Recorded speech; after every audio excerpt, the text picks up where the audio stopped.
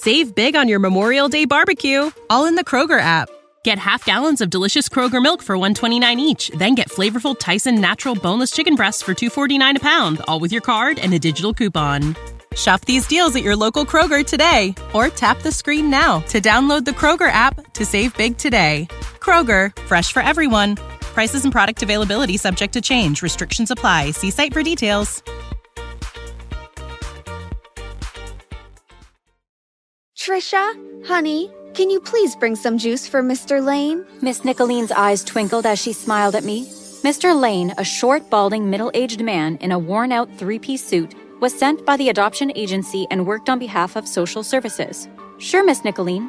I exited the living room and returned shortly with a glass of juice, which I handed to Mr. Lane. Thank you, dear. In one gulp, Mr. Lane finished the juice and placed it on the center table in front of him.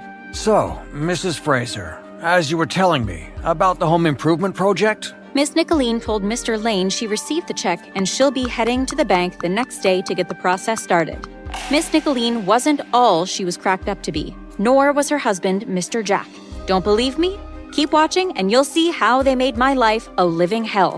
When Mr. and Mrs. Fraser signed up to be foster parents, one stipulation was made very clear by the agency. They must renovate their home. With leaking occurring throughout the house and floorboards groaning when you walked on them, was deemed hazardous by the agency. However, with the system crammed to capacity, they had no choice but to hand me over to the Frasers. After 30 minutes, Mr. Lane rose from the sofa and shook Miss Nicolene's hand. I watched as the usual sleight of hand between Mr. Lane and Miss Nicoline happened. Yes, Miss Nicoline paid Mr. Lane every visit to buy her more time. His visit was just a protocol of social services. As soon as Mr. Lane drove off, the real Miss Lane emerged. I didn't know if my mind was playing tricks on me, but I swore I saw her eyes turn black and two horns grow from the top of her head, before it vanished just as quickly as it emerged. Clean this house from top to bottom. It's filthy, she yelled at me. In a calmer tone, she continued. Mel, darling, let's go before the mall closes. Mel, who was 2 years younger than I was, skipped into the room with a bag of chips in her hand. She stopped in front of me and emptied the remaining potato chips and the wrapper onto my shoes and snickered before she stepped in front of her mother. I glared at her, although I held my tongue as Mel and Miss Nicoline left. If the opportunity arose, I'd be out of there in a heartbeat. At least the universe smiled on me and I had my own room. The window opened 1 inch and the floorboards on the side were sunken. The only other place I was able to retreat to when I needed peace was school. At least people at school liked me. And you want to know what the best part was? Mel wasn't there. So at school, I was able to be myself and get a break from all the Frasers. So, bestie, Christine said as she fell into step beside me on the way to class. Are you excited about your 16th birthday this Saturday? No, I shrugged. Why not? Your 16th birthday should be a big deal. None of my birthdays were special.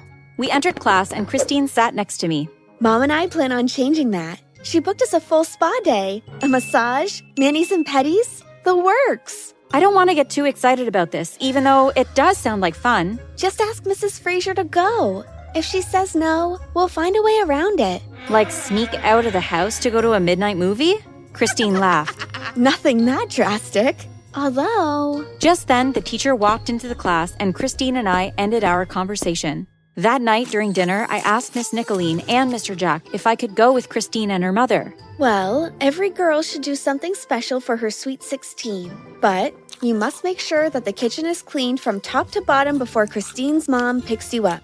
The next day, I gave Christine the good news and she handed me a bag. Saturday, we'll all be wearing matching outfits. I couldn't wait for Saturday. I couldn't believe that I'd finally have a birthday worth remembering. And boy, was it a birthday to remember.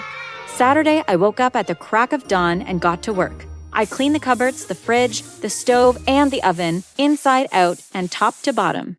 Around 12 o'clock, I completed my tasks. The kitchen was spotless. Christine and her mother were to arrive in 30 minutes. I dashed to my bedroom and laid out my clothes before I showered quickly, excited about the afternoon ahead. After showering, I entered my bedroom. My outfit was gone. I looked everywhere. Then it dawned on me. Mel probably took it. I inhaled deeply. I wasn't about to let Mel ruin my perfect day.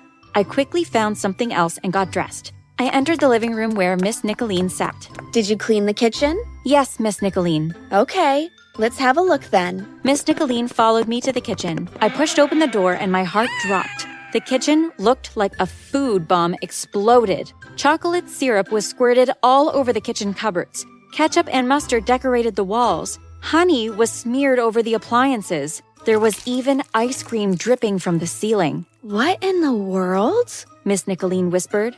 I cleaned the kitchen just as you asked. I don't understand how this happened. This kitchen is a disaster. You can't go anywhere until this is cleaned up. Just then, Mel walked into the kitchen. Hi, Mom. I glared at her. She wore the outfit that Christine's mom bought for me. It was you! My blood boiled. I was sick and tired of Mel and her parents. I felt the steam coming from my ears as I charged at her. Get off her, you animal! Miss Nicolene dragged me off Mel. My breath was rugged and my fists were still clenched. With tears in my eyes, I ran to my room, slammed the door shut, locked it, and fell onto my bed. When the doorbell rang, I peeked out my window and saw Christine's mother's car. After a few minutes, I saw Christine and her mom jump into the car and they drove away. Something needed to be done. I refused to live like a caged rat. It was time I stood up for myself. I marched downstairs to demand better treatment when midway, I heard the doorbell ring and a male voice asked for Miss Trisha Alawo. I'm sorry, but no one lives here by that name. Miss Nicolene responded. As I was about to take another step, Mr. Jack appeared at the staircase. Where do you think you're going? Before I knew what was happening, Mr. Jack covered my mouth with his hand and he dragged me back to my room. He pushed me into my room. I heard it lock from the other side. I looked outside where 6 older men stood, all of whom wore the same type of hat. Why would Miss Nicolene say they didn't know who I was? Did they know the men? How did the men know me? I slammed my hands against the window to get their attention, but I was too high for them to see. If these people knew who I was, does it mean they knew who my parents were? Did they know my family? This was the opportunity I needed to leave this house once and for all, and I wasn't going to let it go to waste. I took the chair from my desk and smashed it against the window repeatedly until the window hung from the frame. I yanked it out and threw it on one side of the room. Mr. Jack appeared in the doorway. What are you doing, you little brat? I scrambled out of the window before Mr. Jack could grab hold of my leg and pull me back into the room. Fire! Fire! Someone please help me! I screamed as I gingerly crossed the roof. If I could get to the tree on the other end, I'd be able to climb down to safety. My screams alerted only the men, but a few neighbors came out of their homes to see what was going on. I was almost to the tree when I heard a sickening creak beneath me. I fell through the roof and hit the floor with a thud. My body flinched with pain. I struggled to keep my eyes open. Everything went black. I opened my eyes groggily. The beeping of the machines in the room made my head throb. As my eyes adjusted to the bright lights, it roamed the room. 2 of the gentlemen were seated in the room. Both men stood up and bowed. Your Majesty. One stepped forward. We are happy that you are finally awake. What do you mean, finally awake? I asked weakly. You have been asleep for 3 days, Your Majesty. 3 days? Who are you? We are the kinsmen of your parents' village. I am Charles and his name is Augustus. We have come to take you home. Sadly, our last king died, and we need someone of royal blood to be crowned. I laughed even though it hurt. This has to be a dream.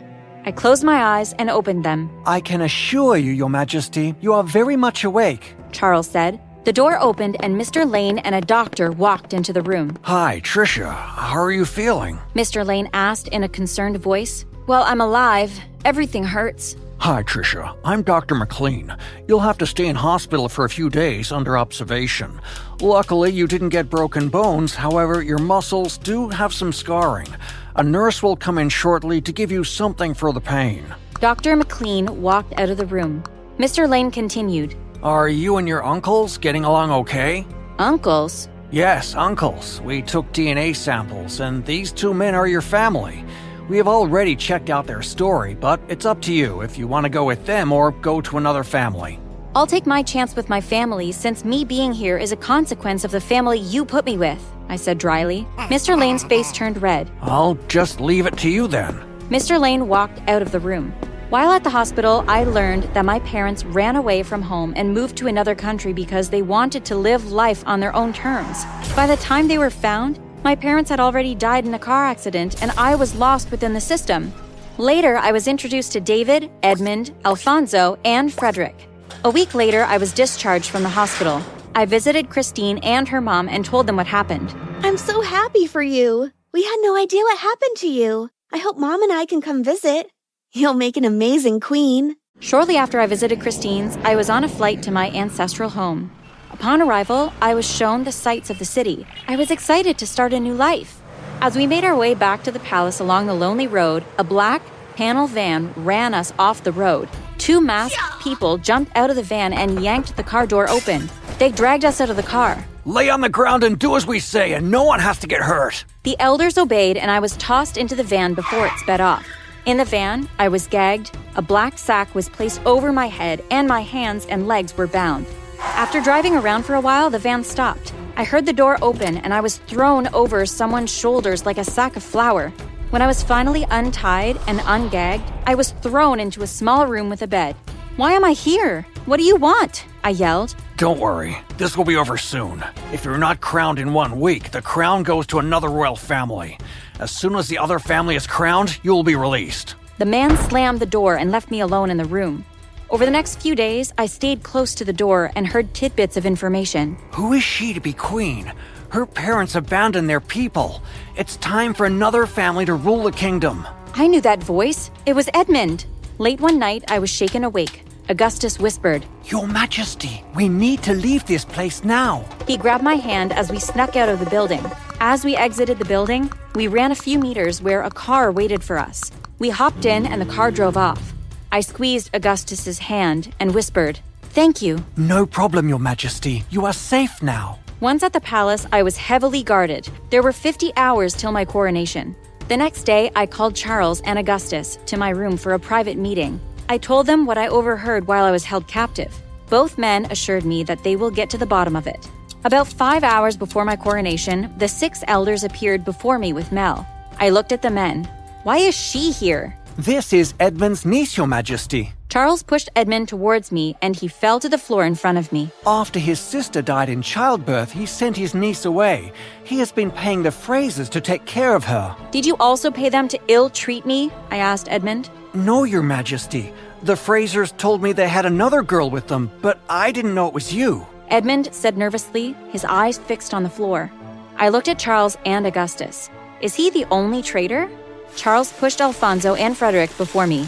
These 2 men also worked with Edmund to bring about your demise. Thank you, Charles and Augustus, for your loyalty. You and your family will be well rewarded. Get them out of here. If they ever set foot in this country again, the penalty is death. The day of my coronation passed and everything went well. I didn't add any more elders to guide me on my journey as queen. I trusted David, Charles, and Augustus with everything I had. I also opened up 3 orphanages within the country and helped to refurbish and renovate the 4 that were already established to give other children a chance at a better future. If you became a queen or a king, what would your first order of business be? Save big on your Memorial Day barbecue, all in the Kroger app. Get half gallons of delicious Kroger milk for $1.29 each. Then get flavorful Tyson natural boneless chicken breasts for $2.49 a pound, all with your card and a digital coupon. Shop these deals at your local Kroger today, or tap the screen now to download the Kroger app to save big today. Kroger, fresh for everyone. Prices and product availability subject to change. Restrictions apply. See site for details.